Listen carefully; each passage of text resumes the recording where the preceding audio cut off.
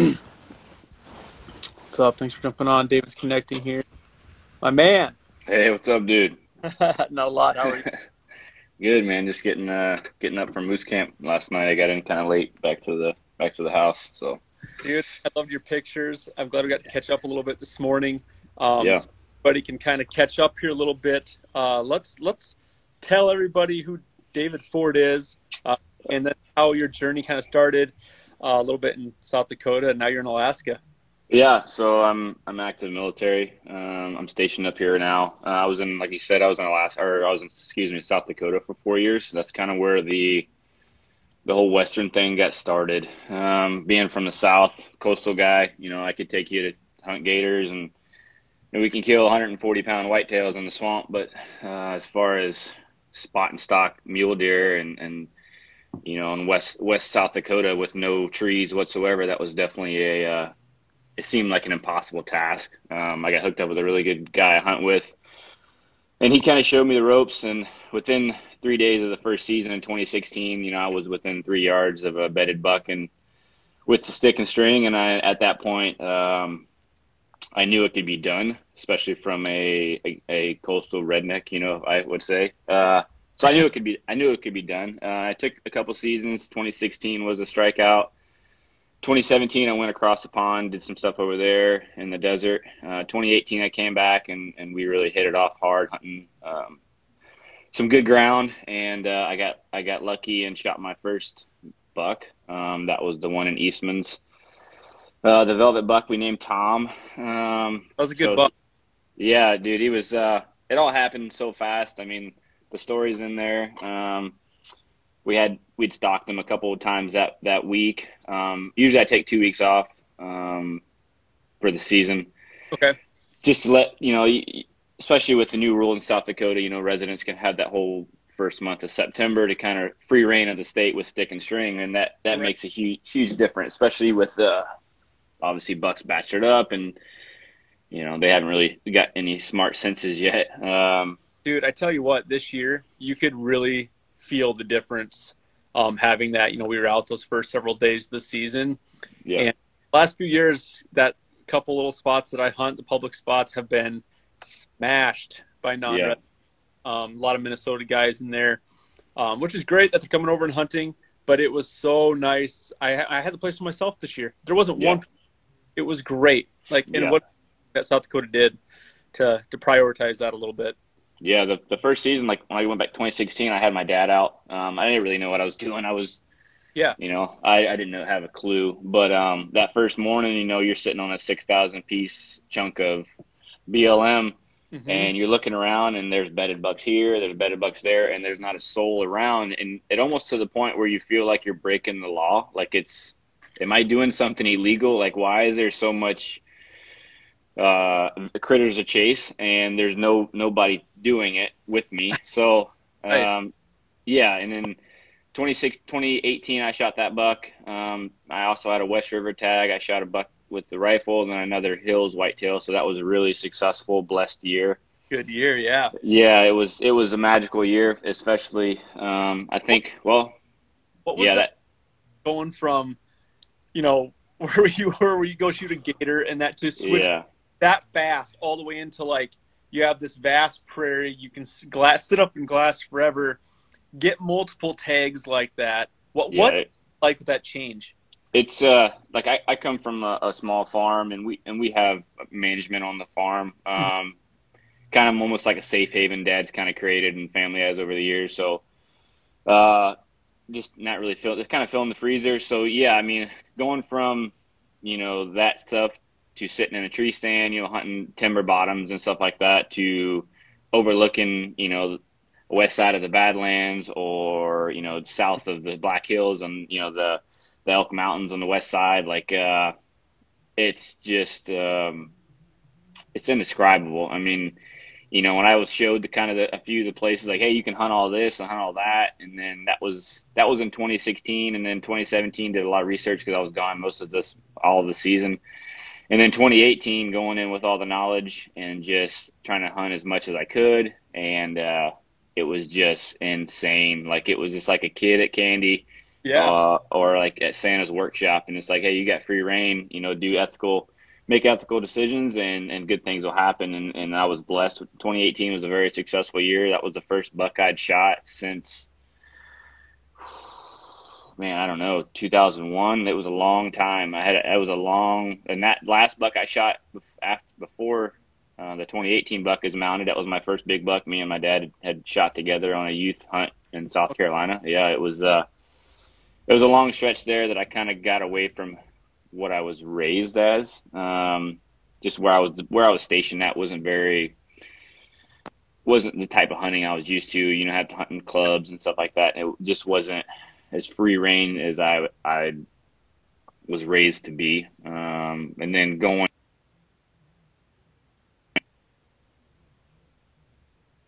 away, especially in getting back to bow hunting. Yeah, that buck was my first archery buck. I shot a doe that Sunday. I dropped off a friend at the airport, and I was like, well, I'm gonna go drive the hills, and I'd found a lone whitetail out there, and I stalked her, and I was able to be successful on that, and Nice. that just it fueled it. And then I shot my buck on that Friday, which was the 6th, and then my buddy Nick that I always hunt with, he shot his on the 7th. One draw over from where I shot mine. He called me kind of out of breath, and I knew it was about that time in the evening. And he called me. He's like, "Hey, how fast can you be out to the Cheyenne River?" And I was like, "I can be there now." And we were able to get his buck out, and It's awesome. yeah, we both picked him up from the taxidermy the exact same day.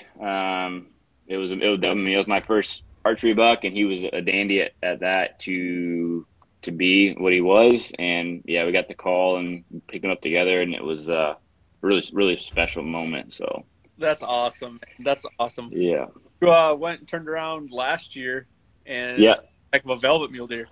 yeah. So last year I chased that buck, and hopefully I should be getting him back hopefully this week. I mean, the 16th is when I shot him last year. Okay. Chased him in velvet. Actually have both of his sheds. We found him. I mean, to find matches, as you know, is pretty tough. Yeah. But I've been lucky. My best day, I've found 3 matches in a day. Like, that was pretty not typical. No. But we were walking back to the truck, walking this 2-track back to the truck, and if it was a snake, we'd have been bit. That's how close they were. I mean, right together. I mean, they were. And then, going through videos and stuff and hunting kind of the same area, and over the few years, you kind of have some history with deer and stuff. And we had found him in 2018, and I had those sheds. And in 2019, I hunted. It was my last day of leave. I had a buddy flying in from Alabama to go chase goats. And Nick was like, hey, I was sitting there. I'd sat in his bed basically 15 yards from him for, I don't know, 2.5 hours, waiting for him to do something. Yeah. And then I looked down at my phone. I got a message, and Nick's like, I got to go back to Rapid. I got to refinance my house. He's like, you're on your own. I was like, well, I'm in his bedroom. I was like, hey, whatever happens, I'll call you. Whatever happens. Yeah. And about, I don't know how long it was after that, I'm sitting there on my hands and knees, and I had this valley that, the sun was starting to hit him, so I knew he was going to get up. As you know, mule deer don't like the sun, especially when they're napping. Yep. So I figured. The funny thing was, there was 2 bucks bedded. The bigger one was below him. He was a younger buck, so we were hoping that he would survive the gun season. He didn't. He was bigger but younger, probably a 170 frame buck. I mean, he was really, really pretty. Yeah, just a stud. And he blew out like right early on in the stock. Okay. I mean, these bucks were 25 yards apart, and he blew out, and I drew back because I knew that buck was going to go with him. I mean, why wouldn't he not? He never moved out of his bed, so I drew down, and that he started. You could see him; he was shaking his head, getting ready to stand up, and I was like, "All right, here it goes." Yeah. And I drew back, came the full draw, and I stood up. And when I stood up, I think it scared him because he bounded from his bed, and luckily I just switched to a 3-pin slider, so I had a 20, 30, and a 40. Yep. So I knew, I was like, man, if you give me a chance, I have a chance now. But what I think, in my opinion, a big buck spooks, he's usually gone. There's no let's linger around, especially a 5-year-old, 6-year-old deer. But what I think happened is he might have thought I was that other buck, and he came back to investigate, and that's where he slipped up. Because I was full draw, I was on the right side of the cedar tree I was sitting at, and he looped around and he came behind these just kind of two bushes, and he needed one step, and he was at 15 yards. And he took one step, and I put it right in his chest, and I think it's a very ethical shot, especially at under 20 yards. I mean, you're trying to hit a a dinner plate. I mean, if I could put it in that white patch on his chest, especially shooting a 500 grain arrow, Yep. he might not die right away, but he's going to die. I think it's a very ethical shot if you're in tune with your stuff, and I feel like I have done that. But yeah, he ran, went down the draw, and he was bounding, and I wasn't really happy about it. And then he came out of the draw. We're talking 100 yards, and you could tell he was hurting. And I was like, all right, well, that's good. He bedded down immediately. Got my stuff together. I watched him kind of crest over the knoll. I was like, well, I got to keep eyes on him. I don't want him to get away. And I was able to get back downwind, to get downwind of him, loop back around, and I came over the knoll, and I'm sitting there, and I'm kind of looking through this yucca plant, and I can hear the unmistakable, like you take an arrow and you fling it, like you hear that boom, boom, right? Yep. He was pawing at that arrow in his chest. I knew it was close, and it kind of tore me up inside that buck was suffering. So I did everything I could. I got over, drew back, and I mean, he was 10 yards. I could see that sweet pocket in the triangle, and I let her rip, and complete pass through. He went 30 yards, and awesome. I watched him take his last breath, and I didn't go to him right immediately because I messaged, I called Nick. I was like, hey, I just watched him. He's done. And he's like, well, don't send me any pictures or anything. I was like, well, I'm not going to go down to him. I'll wait till you get here from Rapid, and that's about 45 minutes, and especially if you're going the speed limit, right? So not when your buddy's excited about seeing this. Yeah, exactly. So because he shot his on the second day of the season, I watched all that go down through the spotter. He shot a really good, beautiful buck. That was over pretty quick. But yeah. And then we were able to pile him up. It was a huge body buck. I mean, had a big Roman nose. So my buddy's calling me the whole time. He's at the airport waiting for me to pick him up, and it's like noon. I'm like, hey man, you're gonna help me cape out a mule deer today. So we were able to get him. We were able to get him all in the truck, luckily, and we drug him up in the truck and back to Rapid we went. That was a fun, pretty special day. I mean, he's nothing. He doesn't break any record books, but he's a record book buck by my standards. He's a big, old, mature buck, and at that point in time, that it was, I beat him at his own game, more or less. It was a special day. So, and I feel like we have a lot of mule deer bucks like that in South Dakota that never score, enough to make record book, but age class wise, we have that. I've been lucky enough to shoot a couple, 7-year-old. We thought were 6-7-year-old deer because we had seen them several years.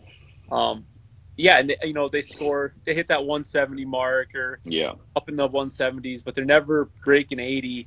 Yeah, it's old deer. They're so tough to kill. I tell people all the time, I was like, if you want to go out and fight on a 150 buck, like I can take you to 4 or 5 different spots on public land that I can find you a 150 buck. Mm-hmm. Fairly easy. I mean, there's going to be some effort, but at the same time, like the quality and quantity is very spread out across the state, from all the way. I've hunted Sage Creek area, which where that's probably at. Like out in the Badlands, all the way to on the border of on the Elk Mountains. I've seen good bucks out there, so it doesn't matter. Slim Buttes all the way up north, all the way down. There's good bucks everywhere. You put in that 10% more than the next guy, and you're going to find something very. That's the biggest thing. You kill a couple good deer, you get a lot of messages a year from guys asking what you did. Yeah, you got that. And but the answer to that is truly like what you just said. Any unit, if you're looking for mule deer, about any unit in South Dakota, if you're willing to put forth a little bit more effort, there's an opportunity there for you. Yeah, for sure. I mean, I've hunted all over that western side of the state as much as I could, and I really didn't need to do a whole lot to find a good buck. I mean, obviously the guys who've been there like yourself and who have been in the state a lot longer have those honey holes and they produce really big bucks. But as far as going to find a quality buck with a stick and string, like that's not an issue. Even during rifle season, I mean, my rifle buck with, he grosses just over 160. Mm-hmm. And he's a beautiful buck. And the way that all went down was another crazy tale. But yeah, I mean, from the hills, I've seen them really good stuff. I mean, yeah, you name it. There's quality all over the place For sure. out there. So, you transitioned from East Coast into South Dakota, a little bit more Western style hunting. And now this year you packed her up, you drove all the way up to Alaska. So you're stationed in Alaska right now. Yeah. You had a couple big adventures already. You've taken advantage of living in Alaska, and you had an awesome caribou adventure here a few weeks ago. And then last week you were hunting moose. Let's get into a little bit of that caribou first, kind of what you did to get everything rounded up, what you needed. You soloed that, didn't you? Yeah. Yeah. So like you said, I packed up. I've only officially been in state since July 15th. So 2 months. Yeah, exactly. And then that all went down last month with the caribou. And I've been hunting moose every few days. I'm back up at moose camp hiking in. So drove across, did the whole across the country. Well, not across the country.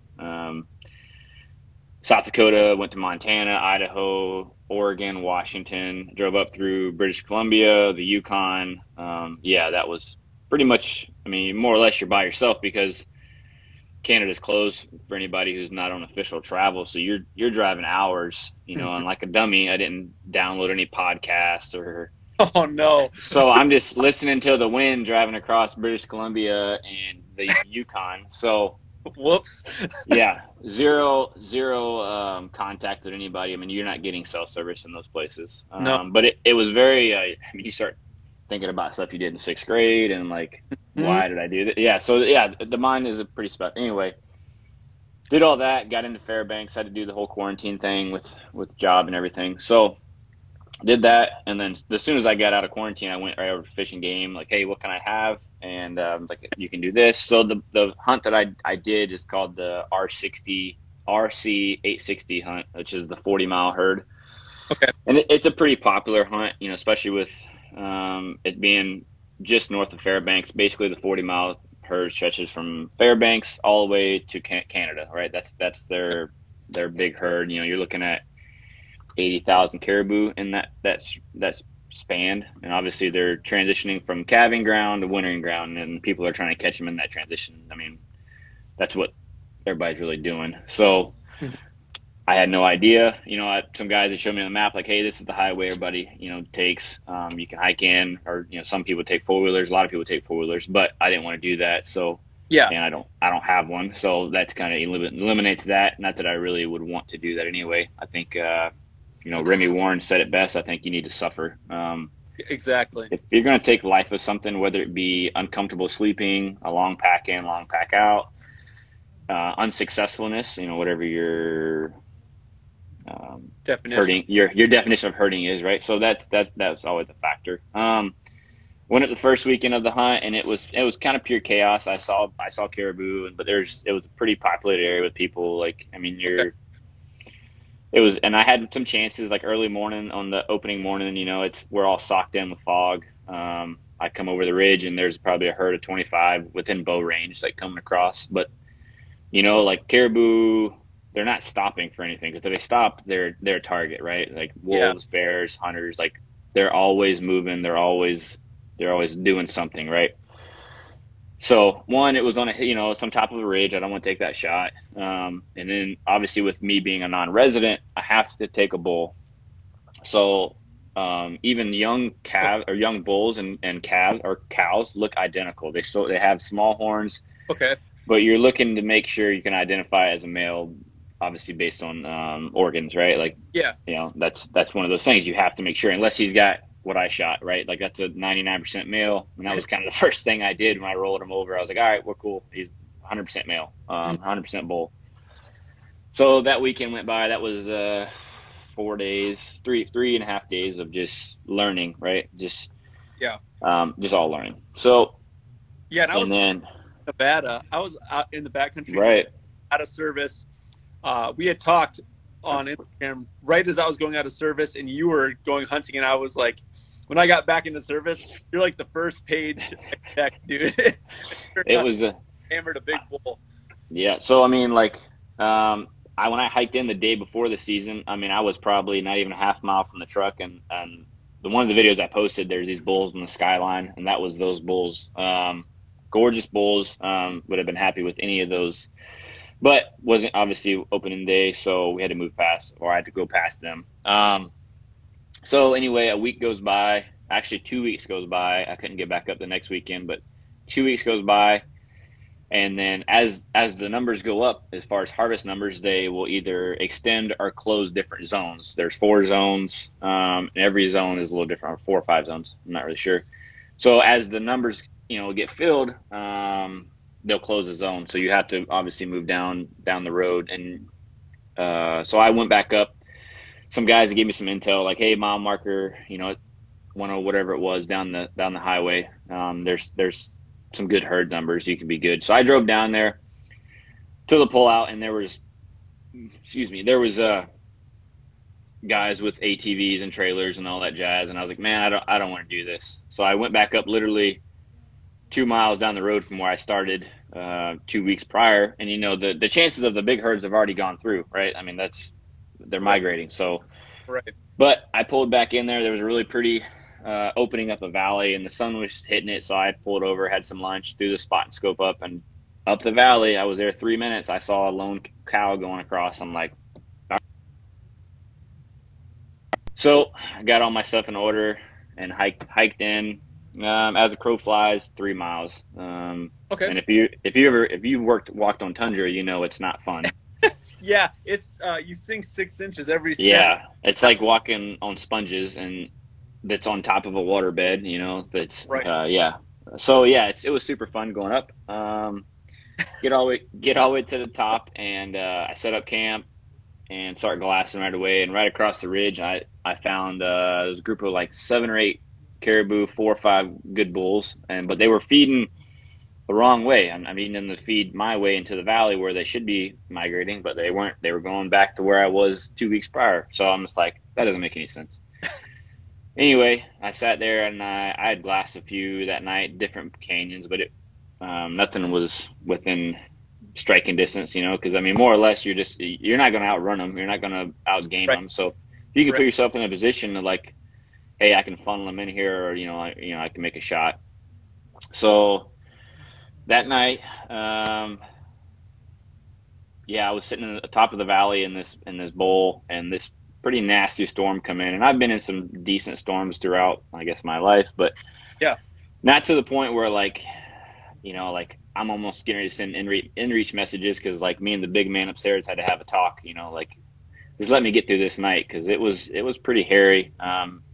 I actually got out of the tent, and I hiked down the mountain as fast as I could and got under a rock shelf. Just the sheer aspect, I was like, well, if it's going to strike this rock shelf, I'm going to die from the rock crushing me versus the lightning strike, right? So I hiked down, and I sat there for probably 45 minutes, and luckily the rain gear did good. And because the way the storm was coming, it had high pressure coming over the mountains, and the storm, it was just kind of sitting right above me. And you get that feeling like, your skin starts to crawl, like, all right, it's time to go. And so me and the big man upstairs, we had some chats underneath that rock, and we made amends, and we went back up, and I got back in the tent, and everything was good. Next morning I got up 5:30 or so, super socked in, couldn't see 50 yards. Yeah. Waited an hour, made some coffee, and then it started opening up, and I could see across the valley probably 1,500 yards straight line, and I was just looking without any optics. I could see some movement.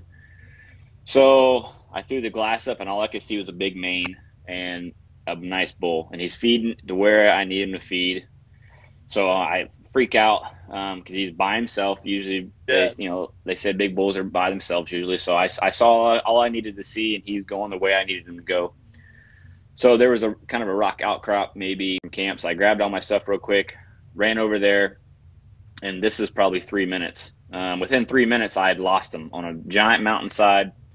I don't know where he went. If he bedded down, and because I didn't have the tripod to really grid everything, but I was pretty mad. Couldn't find him. Pretty ticked off, and I was like, all right, well, it's early, whatever. I'm gonna go back to grab the tent, grab the tripod, and really grid everything. So as I turn around to go back to camp, I look up on the mountain right behind camp, maybe 400 yards, and I see this bush like moving. And I throw the glass up, and it's the bull I evidently went and shot. But I'm sitting there and I look at him, and all I could see was tops and shovels are shot, and just like, holy cow! Like this is, I mean, it's well within range at this point. So I kind of blacked out.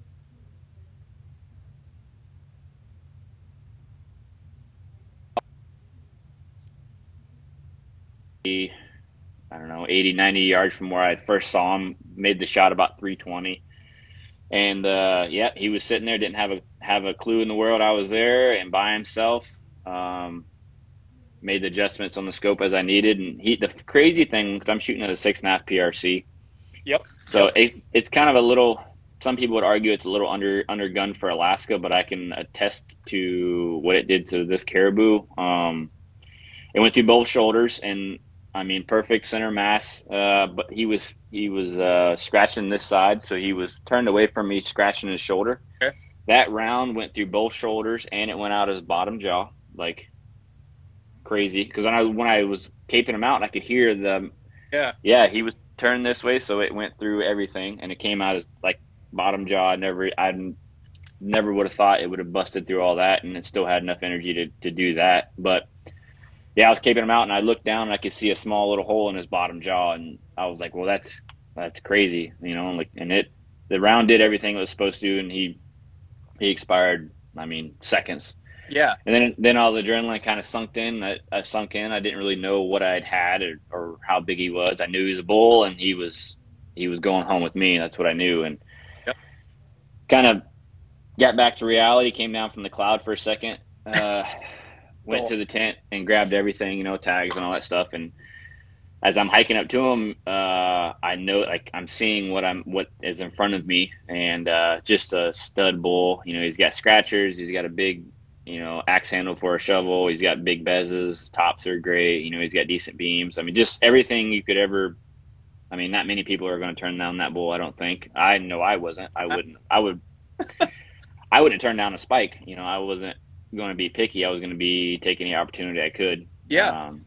And it just was pretty surreal to sit there and just be on that mountain. And I had nobody come by. I was pretty much by myself until the very end of the hunt as I got back to the truck. But so that was 7:30 or so that morning. Had them all cut up, ready to rock and roll by 2 o'clock maybe. Okay, nice. So yeah, it was took two trips to get him down. The first one was pretty rough because I was pretty hopped up on adrenaline still, and I packed up all of camp, which I don't pack too heavy, but I packed up all of camp and 3/4 and back straps, and I just used the I'm not trying to be a macho guy. Like, that was dumb. That was dumb. But luckily it was all downhill, so I know if I could get the majority of the load the first round while I was feeling pretty good, I'd be fine. So carried them all down, put him in the truck, and then back up, and I got the cape, another shoulder, tent, because I put everything in the tent. I didn't want him to be sitting in the sun, which it wasn't a whole lot of sun up there anyway. But yeah, everything was in the tent. Got back up there, packed the rest of them out. Drove the hour and a half to Fairbanks, dropped them off at the taxidermist, and I called the taxidermist. And when I got back to service, I made the post that, like, hey, where's a good reputable dealer or reputable taxidermist? I don't know anybody, so people start chiming in on their stuff. Like, this guy is the best, and it's the same with tattoo artists or mechanics. So everybody's got their personal preference. Well, one guy kept popping up, so I called him. It's Sunday evening. I'm telling my backstory, He's like, well, yeah, bring him by. Let's see what you got. He's like, I'm pretty full, but we'll take a look. And I'm like, I can respect that. So I brought him by, opened up the truck, and the first thing he said, he goes, yeah, I'll mount him for you. So Doesn't get that too made those ones in there. yeah. So he made me feel pretty confident that I had something pretty special. That's so cool. Which it was special to me. Like I said, I mean, yeah, Yeah. he was big, but at the same time, it was everything I could have hoped for and more. So, yep, dropped him off, and yeah, that was it for that. And then, I mean, I didn't get back to base that night till midnight after dropping meat off to let it hang and stuff like that. So that was a full 12, 14 hour day, but it didn't feel like 12 or 14 hours, put it that way. So Yeah, that's so it awesome. happened. It happened quick, and then the last 2 weekends, I've been doing the moose camp down south of where I'm at. Just beautiful country. It's all non-motorized area, so you have to hike in or pack horses, So I've saw 2 cows, bunch of bear sign, bunch of wolf sign, or some wolf sign, but plenty of other cows, and I know bulls are in the area. It's just a matter of time. It's kind of warm right now, so it's kind of Sure. they're not really moving. A 1,200-pound creature doesn't really want to move around in 60-degree weather and chase girls. Like I don't blame them there. So, but yeah, it's a matter of time. We got the 25th is when is over. So we got 12 more days left Okay. to try to get it done. But with me being a non-resident, it's got to be 4 brow tines or 50 inches, right? Obviously, it's going to have to be 4 brow tines unless he's just a crazy monster and he looks 50 inches, But just to see one would be awesome. Like, Oh yeah. and when we were packing in Friday, there was a pack train came out and they had a good 3-point bull on their horses. That was cool to see. So it gives you a little bit of hope, even though they were probably double what we were in. Obviously, with horses, I would be too. Of course. But yeah, you don't want to get 10 miles in there and on the last day tag out, and then you got 600 pounds of deboned meat to get out of there. 10 miles single trip. I mean, that's a lot. That's what people, you stop and think about, and that's what I had to deal a lot with that when I was in Nevada. Was I went back in a couple of these areas, after I was actually already, backpacked in with my camp, and then from there you're hunting your camp, and then you get back to some of these areas and you like start calculating the mileage, and you're like, dude, it's 6 miles to my camp, and then another 6 miles to my truck. You're like, why am I here right now? Because it's just, and it's one thing when you have a buddy with you. Yeah. By yourself, like you do the calculations, you're like, this is 90 miles of just packing out meat. Yeah. And especially like you're in high country Nevada, that's a lot. You're taking a risk there with meat spoilage, right? You need to get it cooled off as quick as possible, but you also want to be ethical. Yeah, exactly. So I mean, that's a tough situation. It's a big pill to swallow. Yeah, I actually moved back into some different areas where it was more, like a dual. Like it wasn't that like you said, it's not that you're not physically capable of going hunting back here, but it's just the limitations on 90, 95 degree. Yeah, getting it out on your own. And so yeah, I hunted, like I actually moved in closer, and everybody was pushing further back, and it was I missed the first like 5-6 days of the season, and everybody just apparently all the guys I ran into were all like, oh, all the bulls we're going home. We hunted the first 6-7 days of the season. Like all the bulls are pushing further back into the wilderness. And I had already come closer back by like the border of the wilderness and the national forest. Yeah. And guys would run into me on their way back out, and they're like, oh, all the bulls are way further back in there. And I was hunting the same like 12 bulls in this canyon that was right on the edge. Everybody was walking past them. They weren't there. Yeah. Past them, I'm like, oh, yep, I haven't seen much here. I must have to go further. And that's right there in the same canyon every single morning. Yeah, and a lot of people think, like this whole, the craze is to see how far we can get from the trailhead, right? And the grander scheme of things, if you do your scouting right, you don't really have to do as much as you think you do. Because a lot of people overlook that. A lot of people think like, oh, I got to be 20 miles in there. But the reality of it is, I mean, there's, especially in like a good limited draw, tag like you were in, like there's going to be good bulls somewhere, Yeah, exactly. Yeah, I was only a mile at that one point. A group that I was hunting, I was literally a mile and a half, probably a mile and a half off this trail where I could glass them, and then to get to them was another mile. Right. But it was like some rough stuff that nobody was even walking into there. But it wasn't that far. It was just rough, and so they were in there. They were being lazy, hanging low. They weren't even high. They were at like 8,500 feet, 9,000 feet. When the peak above them, if they wanted to, they could have went up to like 10.3, 10.5. Yeah. And it was a lot of rock, but yeah, it just goes to show you, like, don't overlook some of those areas that, like you said, you can park right off the road, do some glass, and hike in, sit.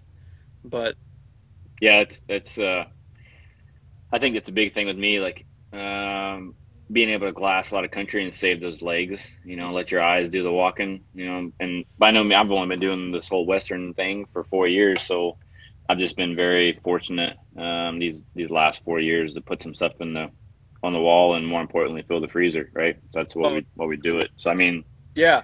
And I've only been following your page for like a little over a year, I think. Yeah. Finally found it and ran into it. I just love your style, and it's just been, I mean, it's cool now that you know more like the backstory of where you came from too. Yeah, I mean, it's see how serious. I would call you a serious hunter. Yeah. Like you go out food on your own. I can't wait till we have a chance to hunt together someday, man. Yeah, and I think it's important. Like I know you hunt. You have a good hunting buddy you always hunt with, right? Yeah. My brother. Yeah. So you just can't hunt with anybody. I think that's like I was fortunate to get hooked up with a guy that I worked with, back in South Dakota, and I learned a lot. I would say 95%, 100% of the Western stuff through him, and watching him do stuff, and it led to me being successful. So I would say all of it, or dang near all of it, to him as far as how to do this whole Western thing and to be successful, and to what to look for. And he comes from a big whitetail state of Ohio, and he'll be the first to tell you he won't even pick up a whitetail shed. It's so funny, he's all mule deer now, which I don't blame him. He's got some studs on the wall, and I'm waiting to see that message that he's got a big buck down this year. It's going to take a big one for him to really entice him this year. He's got a good West River tag too, so I'm really excited to see what turns up down there. But yeah, so he's usually the first guy I message, or when it comes to successful, especially on the inReach, stuff like that, along with my dad. But yeah, it's a special thing, the whole Western scene, especially to come, be that kid that was always looking at Cabela's magazines. Like, I don't know I could ever do that or how it's ever going to work logistically, but the good Lord somehow made it work, and here I am doing this whole thing. And you're doing hunts that people dream about and save up their entire life for. So to take advantage of it, to get off the mountain a couple of days early is not doing yourself any justice.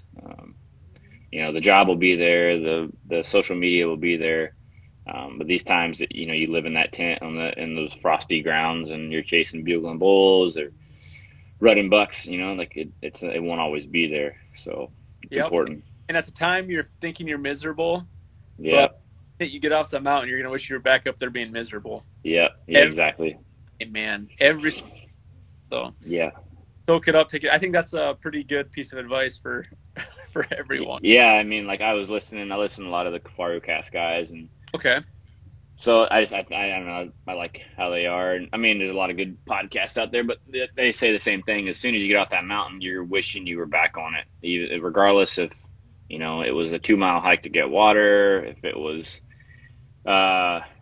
you're puffed out because of hydration or dehydrated food for 5 days, but it's just it all makes it worth it when you get home and you're scrolling through everybody's stories. You're like, man, I wish I was a part of it, or I wish I was back on the mountain or something like that. That's definitely that's a special thing, that's for sure. It is, man. And it's just, even when what I learned here this year, just my first solo hunt, elk hunting, usually the last 7-8 years I've had a cameraman with me, which is my brother, but it's always somebody there to help you with anything. Yeah. There'd be a pet, whatever. And that solo challenge was definitely a great learning experience for me. You know, we use the term like, you know, check your own toughness. That's part of it, but it's not even from a physical standpoint. It's definitely just from a mental standpoint when you're out there. Yeah. The mentality and the emotional aspect of it, you know, Yes. like you question a lot, and then you have that other individual that you trust wholeheartedly with everything, right? In that moment, you're going to have to, you know, things will get done when you don't ask the other person, like, hey, we need to cut wood, or we need to go get water, or did you glass this basin, or did you glass that basin, or, you know. Well, even like one of my buddies told me, like, I had to go up on this nasty mountain road to get where I wanted to hike in, and there was another 2 vehicles up there that had camp up there. They didn't like backpack in off the road; they just camped off of it, and they were just like short axle lifted Jeeps, and I had my 2019 Ram, and I was a couple of these areas. I was like, you know, you were puckered, dude. It was sketch, and you mess up. It's one of those things like you do mess up or don't pay attention for 3 seconds, you're rolling off 500 feet, you know, 60 feet. And so like I got up there, and my buddy mentioned like, yeah, having somebody with you that is that gas or brake to tell you like, hey dude, like I don't think we should take this trail. You don't have that when you're by yourself. You're just like, okay, I'll do it, and then you don't realize what you got yourself into potentially. And so then I was stressed for like 2 days because there's a couple switchbacks that are like, can I make it back down on that? Like, can I make that switchback? Like, and then you don't have anybody there to help you, like, oh, you have 18 inches to back up. You don't have like, exactly. My challenge you. My first year in South Dakota, we went up to Montana to hunt, and it was kind of my first backcountry backpack, you know, even though it was kind of eastern Montana, like central Montana, but it was still Montana, right? A bunch of breaks and just that kind of nasty stuff, you know, like I didn't really know what I was getting into. I had a decent pack and some flashy camo, and I didn't really know what the heck I was doing. And we you know, I didn't have a tag or anything. I just hiked around with Nick and watched him chase muleys and stuff while we camped on the Missouri. It was awesome, but I learned a lot. And you know, when I first got out there, I thought you had to have everything in the kitchen sink, you know, med kits and freaking survival kits and all this other stuff. And now, like, I'm not packing any of that. Like, if I don't use it, like, it's not going. I learned about a lot of his stories early on. You know, he hunted up here for 7 years and hunted Dall sheep in the Brooks Range and stuff like that. And I remember him telling me early on that when they were packing out, they were pouring out dry packets of oatmeal to save weight. And I thought it blew my mind. Like, that didn't even make sense. And then, like, hiking around this tundra for miles and with a 40, 50 pound pack, you know, versus, you know, it's like, I understand now. Like, I'm pouring out all the water I don't need. I'm eating all the food I can because I don't want to carry one extra ounce of it. Yeah. So ounces equal pounds and pounds equal pain, right? If it doesn't work, I ain't bringing it. So. Yep, dude, and it's funny, the more you start doing that stuff, like the more you realize how much you don't need. Yeah, and I'm still bad with it. I'll bring extra stuff. Yeah. But I'm learning every time. Like, yeah. On this elk hunt I was on this year, I thought I was being minimal, and I got out, you know, and then like I tried to be just mindful when you get back. I'm like, okay, what didn't I use? Yeah. You know, and start like narrowing down and actually learn from those hunts to be like, okay, I really didn't need that, you know, piece or whatever it was, or maybe some stuff that you do need. Yeah, exactly. Like, that's been a big thing, you know. Like, I sleep really cold. I'm just a really cold natured. I think being a coastal creature, right? Hands and feet, right? That's a big thing. But I've been doing a lot more research, and like the gear you have in your pack is designed, you know, like everything you have, it doesn't produce heat, right? You are the engine that produces all this heat. So it doesn't matter if you have a $600 bag or $500 boots and all this other stuff. If you don't take care of that properly, you're going to die. Like, you will die. It doesn't matter if you have $10,000 worth of gear in your pack or on your body. If you don't do those things properly, you're going to die. You'll freeze to death, and you'll be eaten like a human lollipop to a bear. Like, that's just, you'll freeze to death and die. But I've been learning a lot doing this whole Alaska thing. It's don't pay no attention to her. She doesn't mean anything. She's like, you're gonna die. Yeah. Heather's good stuff. She's funny. She can't bake worth. I hope she's listening. She can't bake worth nothing either. Uh-oh. Yeah, so, yeah. We used to work together. She's down in Louisiana now. She's good people, but um, yeah, it's definitely what's up, Foster? But yeah, it's ever changing. Like I'm pulling stuff out of my bag, and it's awesome. Like I don't need this much paracord. I'm Yeah. cutting stuff off, and Yep. it's it's pretty awesome. That's for sure. You find what works for you, regardless of what the brand is. Exactly. Regardless, it doesn't matter. Yeah, if it's from Costco or from Kuiu, Kafaru, First Light, it doesn't matter. If you don't use it properly, it's just taking up space. Agreed. Agreed. Yeah, I remember when I bought my Kuiu pack and everybody made fun of me because I was wearing a Kuiu pack with like some of my Sitka gear, and I'm like, Sitka makes shit for packs. yeah. You're right. They do. I mean, I think they're getting better with it, but they're not known. Yes. Back, 4 years ago when I Yeah, first bought it, their packs weren't good. Like, yeah, they're trying to, get up to the game. But for me, uh, that was what I really enjoyed at the time. That was the pack that I really liked. So you go with what fits you, what works well for you. yeah. And I run an EXO now, and I do love that pack. I've had packed everything from turkeys, western South Dakota to caribou in the tundra, right? And it's worked great. I have no issues with that pack right now.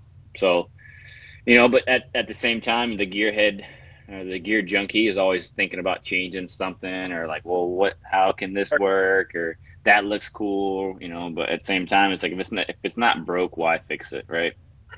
That's how I go back to. There's a couple things that you just want to try just because it's fun to try new stuff. Yeah. But then you're like, well, I don't want to spend another $500. Yeah, yeah. I mean, like good gear is not cheap, right? But Right. at the same time, good gear will keep you on the mountain or in the prairie longer. So that extra day, you could be successful or non-successful. You know what I mean? Yes. Yeah, dude, the initial scent packs are awesome. I've talked to those guys down at Western Hunting Expo. They're good dudes. Yeah, Their packs are legit. I've put one on. And actually for the solo hunter aspect a little bit, I've been really debating on getting one because they have these killer like carbon hooks on the side yeah, where you hook on like more meat and stuff. yeah. They're pretty impressive.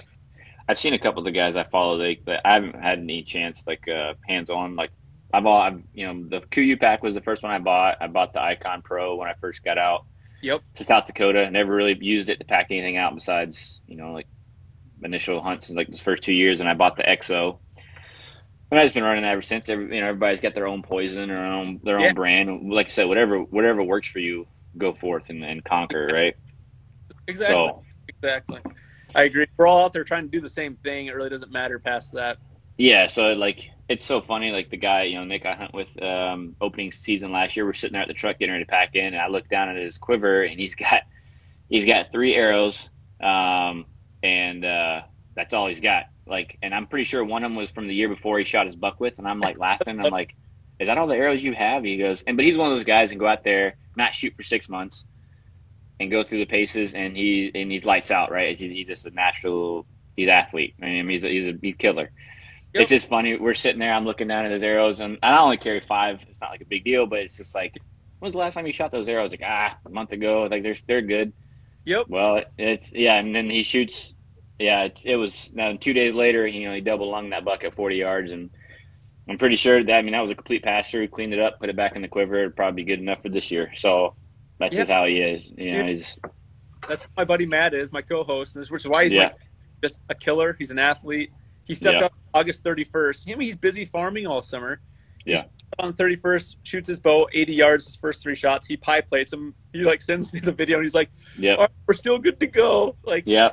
dude. That's how he is. And then I go down the wormhole because he's been shooting a lot longer and he's got a lot more stuff on the ground than I have. So I'm doing all this crazy tuning, what I think is crazy tuning, and watching all the Levi Morgan and the John Dudley videos, and you're just trying to make the most of it, right? I'm trying to get as perfect as I can, and I think the animals deserve that. But like he'll go out and we're good, and just thump anything that walks, and it's like, God, man, and he's just talented.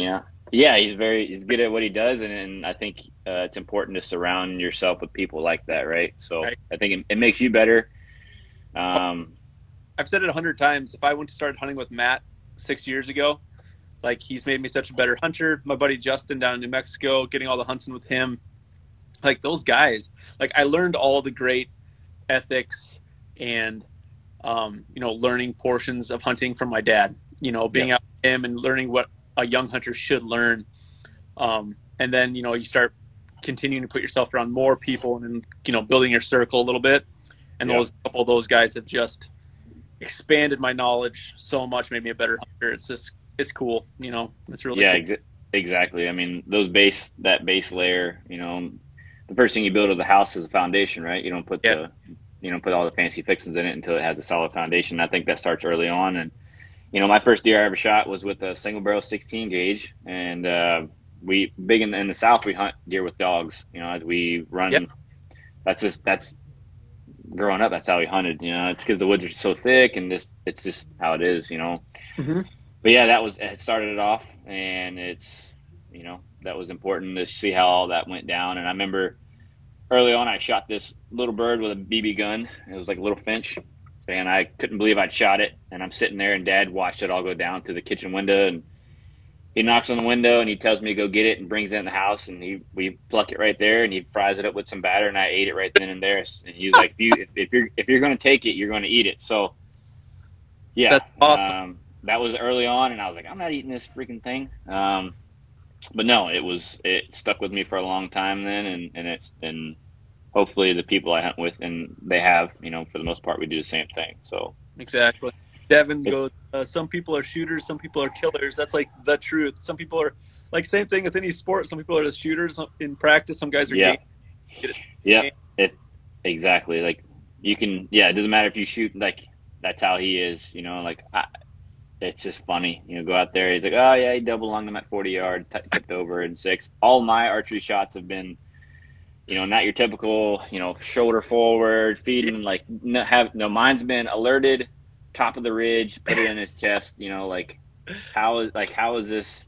Yeah, both of my archery bucks have been like that. So even my doe was like that. She was alerted, but all within under 20 yards. It's just like, yeah. Yep. Got to make that time count whenever it happens. So it's seconds or less. Yeah, I mean, as you know, it happens in a flash, and you better be ready to rock and roll. If not, you might not get that chance the whole season again. Exactly. Well, David, thanks for taking the time out of your Bubba. A couple months. So I'm glad we could finally make it happen.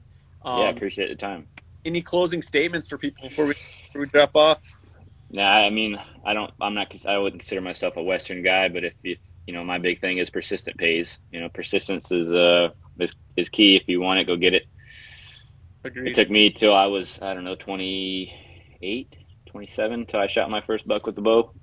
And and it's all been downhill from there, and it's been a learning curve for sure. Every day, every it should be something that you learn from, that's for sure. Agreed. David, thanks for jumping on, you guys. If you want to follow David's adventures, I suggest it. Mustache Memo is the handle. Yeah. You will enjoy his page. It's really cool. He posts a lot of good stories, a lot of good phone photography, which we've talked about in our podcast. Yeah. Good stuff. All through the phone. Well, Jordan, I appreciate it, man. You have a blessed day. Yes, sir. Talk to you later. Thank you. Thanks, man. Later. There you have it, you guys. Had David on today. Make sure you go check out his page. Thanks for tuning in to episode 140 of the Live Beyond Average podcast. I hope you love this one and have a great rest of your hunting season. We will, Devin just commented, best handle ever, by the way. I completely agree. It's pretty awesome. So you guys have a great rest of your week. We'll talk to you later.